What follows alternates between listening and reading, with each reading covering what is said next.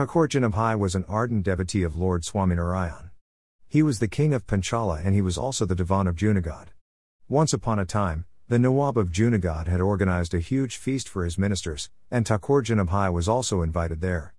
Although the devotees like Jinabhai usually avoided going to such lavish places, since he was a Divan in his court, he had to obey the king's orders. There was a huge party and the whole palace was decorated. The food was magnificent and all the ministers and royal people had attended the party. Jinabhai sat in a corner avoiding all the noise and silently chanted Lord's prayers.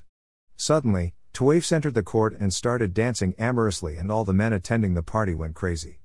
Jinabhai became extremely uncomfortable and immediately closed his eyes and started chanting with a more concentrated mind. The Nawab had a good relationship with Lord Swaminarayan, so he was aware of Jinabhai's disposition. He quickly went to Jinabhai and asked him what was wrong. Jinabhai politely replied, "Dear Nawab, you are king and I am but a minister. But since I am also a devotee of Lord Swaminarayan, my disciplines do not allow me to see such a behavior of ladies. I can't let my eyes see my sisters and daughters like this in front of me. We can sure honor women in some other way, but this is unacceptable. But this is your court and I cannot openly deny this." I closed my eyes and started chanting. The Nawab was pleased and his admiration for Jinabhai grew. He announced immediately, "Dear ladies, from today onwards, there will be no tawaifs in my court forever in the honor of Jinabhai. I am glad that there's still such great men who have so much reverence for women and do not drool over them like dogs. And Jinabhai, for you, it is not necessary to attend any of my parties, and I will send my representative personally to your house for administrative purposes. You can follow your discipline freely and offer my regards to Lord Swaminarayan. Thank you for opening my eyes." The spiritual perspective. Earlier, the tawaifs were invited by kings alone, but nowadays there have tawaifs and wenches in every home and every pocket in the form of actresses in TV and mobiles. Observing the tawaif tradition, it happened in closed doors and the women who danced in such courts were of reserved castes and such programs were not public. Those women were never the role models or even thought of being role models of revered women. What we do now is, we encourage our daughters and sisters to learn dancing, and then they dance in front of 1,000 perverted men on a huge stage, and that is again broadcasted to millions of other viewers.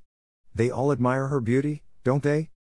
They either become acclaimed choreographers and dancers of Bollywood and dance in 5-star or 7-star hotels, or they teach dancing locally, or they end up anywhere in between.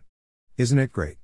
#sarcasm. You send them to dance classes and encourage them, and then witness them dance in front of thousands and millions of other men drooling over them.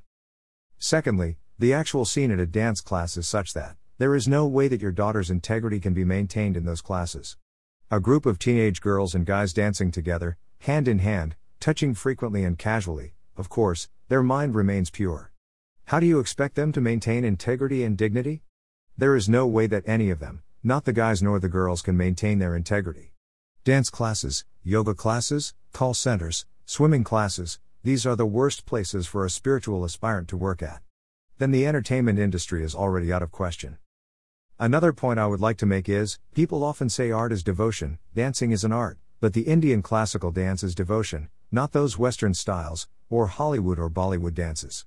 The Bharatanatyam or the Kathakali etc. dances are real devotional dances, the costumes and the make and the whole aura of it is devotional, whereas the dance that you watch today in movies, or stage program or reality shows are nothing but sensual to be called the least.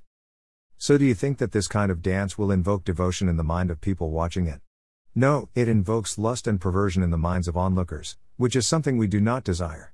Our scriptures suggest modesty for the ladies, and we are doing exactly the opposite, and we are facing the ill consequences of it already. So to the women, I'd like to ask this, do you really want to invoke that kind of feelings in the mind of people watching you?